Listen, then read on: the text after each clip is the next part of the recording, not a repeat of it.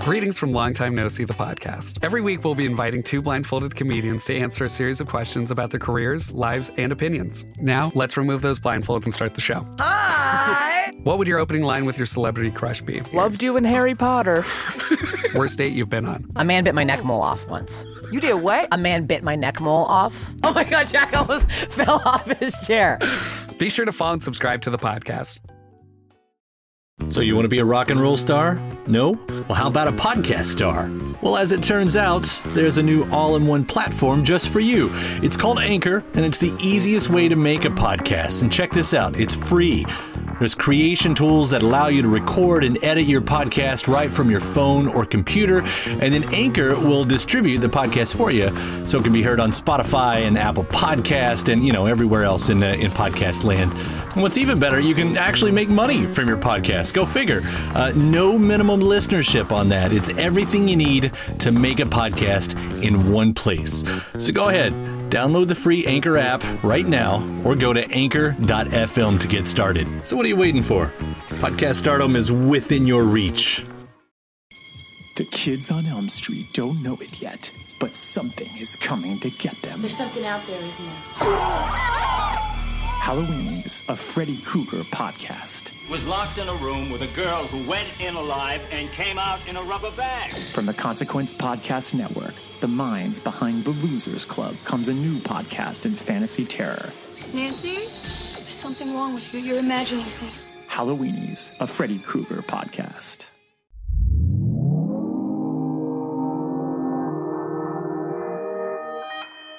Consequence Podcast Network.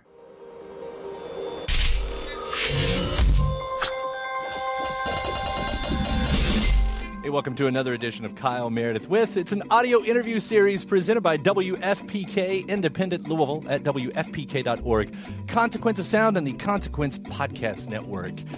If you're not a subscriber, I hope you do subscribe to this series. We put out interviews every Monday, Wednesday, and Friday at Consequence of Sound. Would love to keep you up to date on every single one of those, and you can subscribe anywhere you get your favorite podcasts. That includes iTunes and Apple Podcasts, where you can give a rating and leave a review. You can also subscribe on YouTube and Spotify as well. I'm Kyle Meredith. Today, my guest, Natalie Merring. You know her as Wiseblood. The brand new record is called Titanic Rising, and the accolades have been pouring in over this record. You can definitely expect it to land on a lot of best of lists at the end of the year, as well as those best of lists of the end of the year so far that's probably about to come out. Natalie and I are going to talk about how this record starts a new chapter of her artistic career, and a lot of the very heavy themes that it features.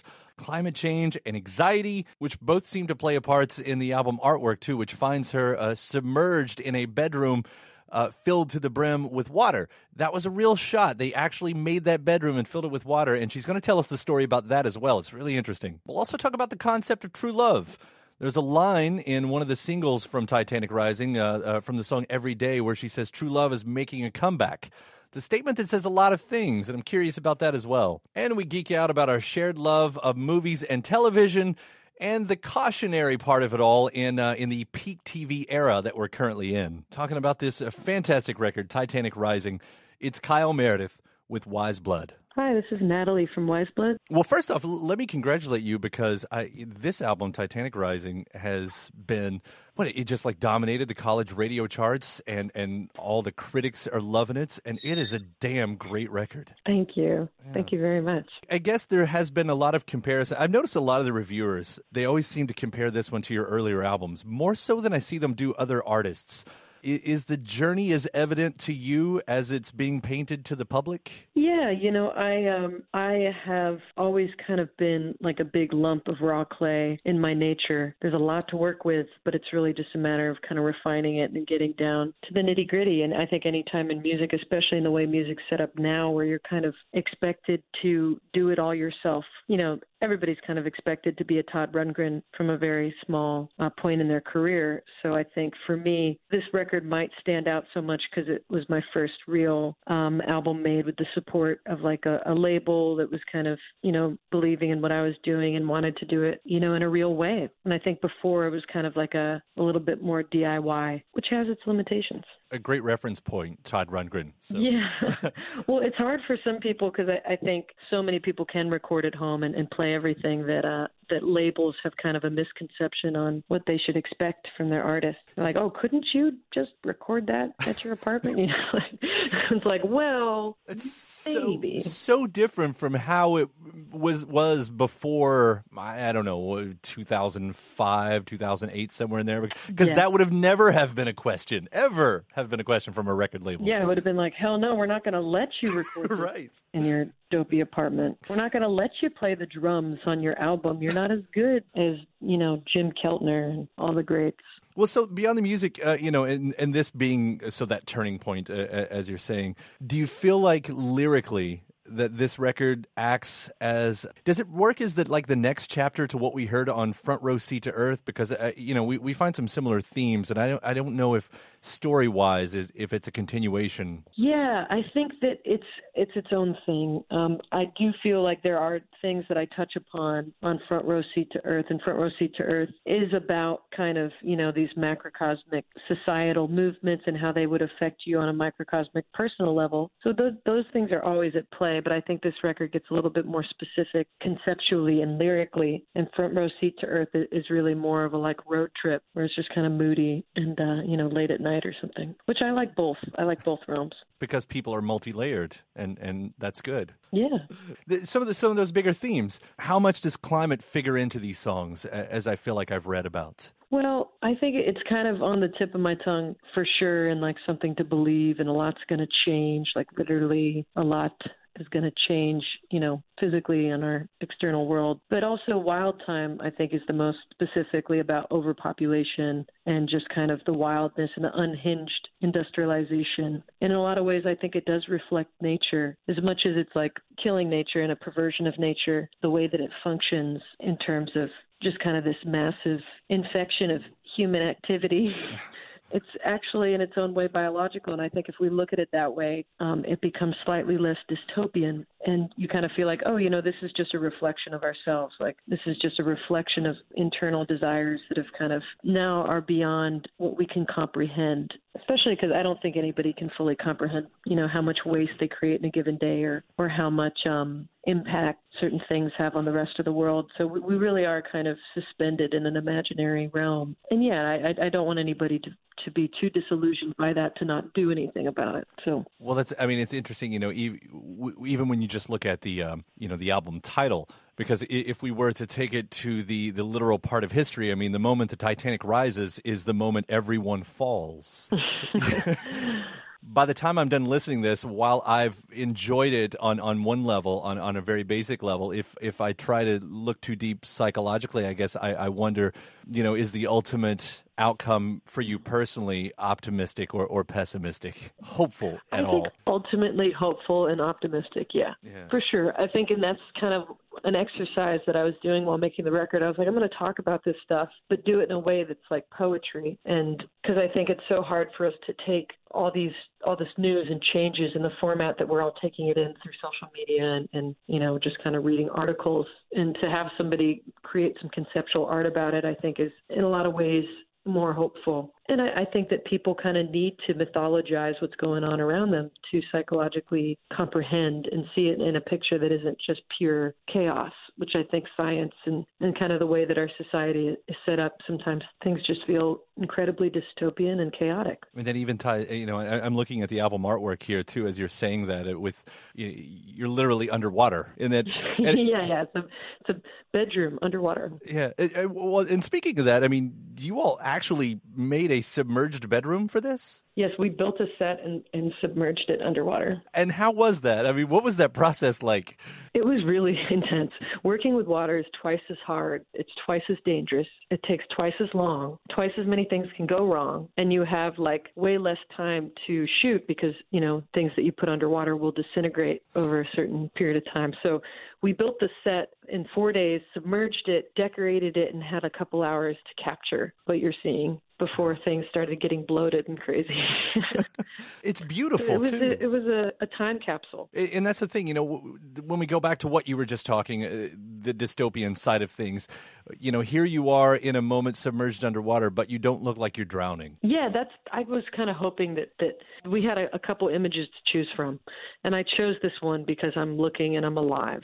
And I want this not to be, here I am drowned in my bedroom. I want it to be like, here is a conceptual bedroom full of conceptual water, because I think, there's a lot of different layers to the meanings, especially relating to like water being kind of the subconscious force, and the bedroom being in a lot of ways a place of initiation for most westernized youth. You know, that's kind of where they formulate their ideas about the world, however disillusioned and backwards they might be, you know.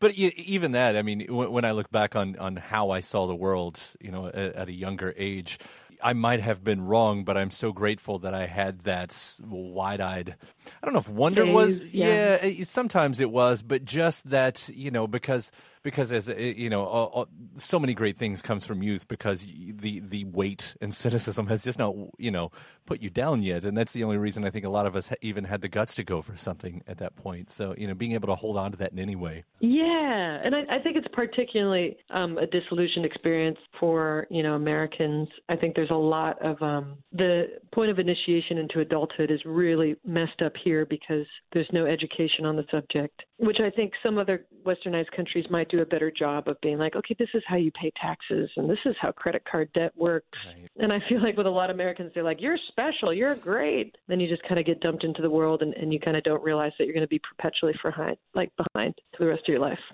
You have the single Every Day, which, you know, sidebar, I absolutely love. And I do not seem to get tired of with each listen. Just saying something in a radio station who plays it all the time. But there is a line. Thank you. Yeah, there's a line in it. True love is making a comeback. Do you think that speaks to a generational picture, or did you intend it maybe as just a personal statement?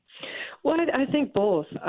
I would hope that it's like a universal hope that people would miss this idealistic concept of love, but it might also be something that I was raised wanting to believe in. But I think no matter what, that resonates with people, and most people are like, yeah, really? Can it please? Like, people are hoping for that. Well, I mean, to say it made a comeback is that the idea of true love has vanished. I think in some ways it might have been replaced by some other stuff, some other hoopla, individualism, capitalism, kind of being spoiled for choice, kind of like romantic ideas extracted from emotionally manipulative movies. You know, we're all kind of brainwashed in one way or another. And I think a lot of people have trouble sustaining love in this generation simply because maybe that fabric is kind of turning into something else.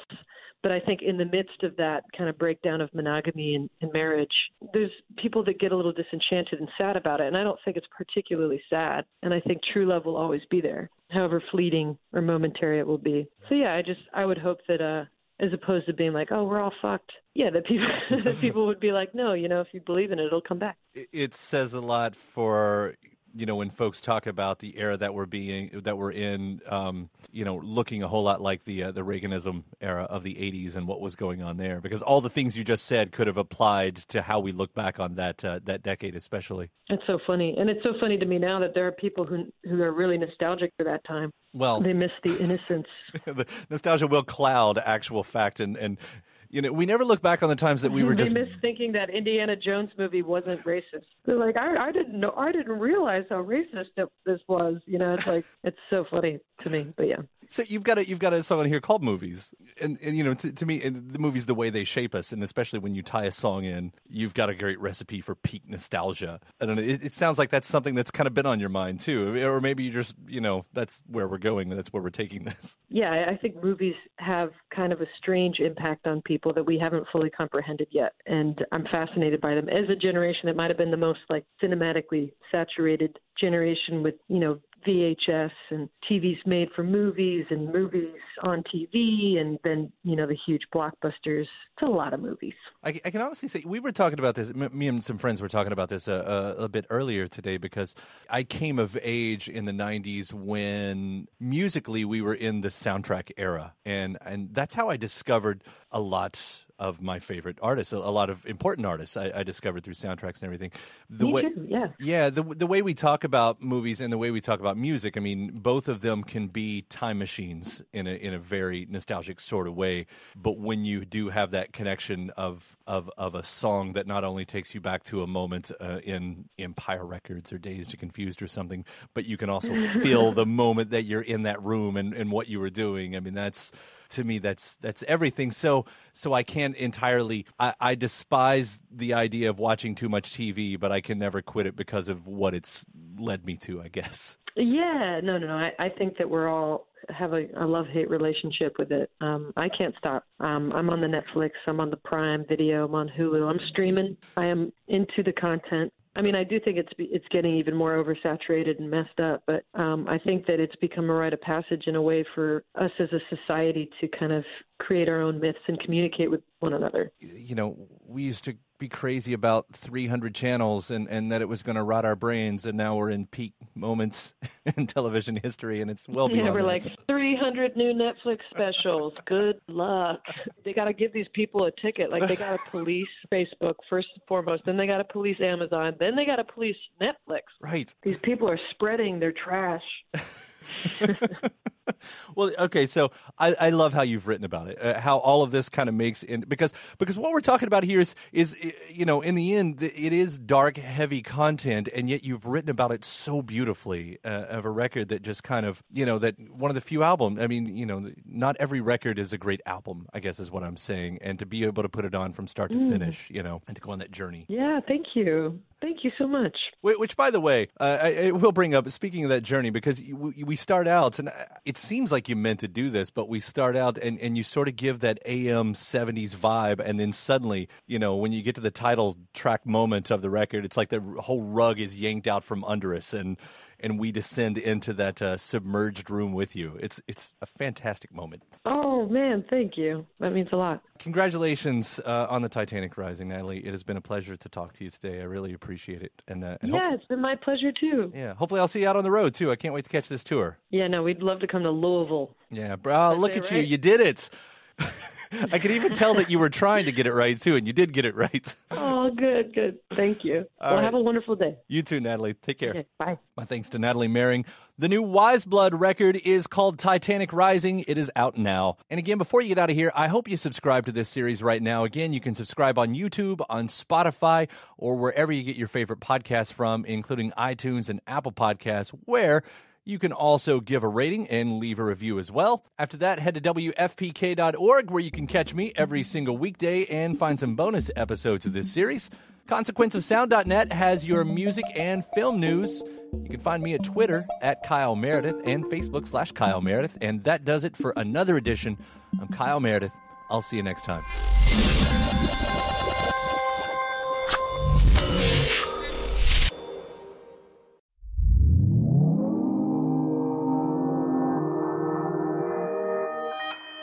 Consequence Podcast Network.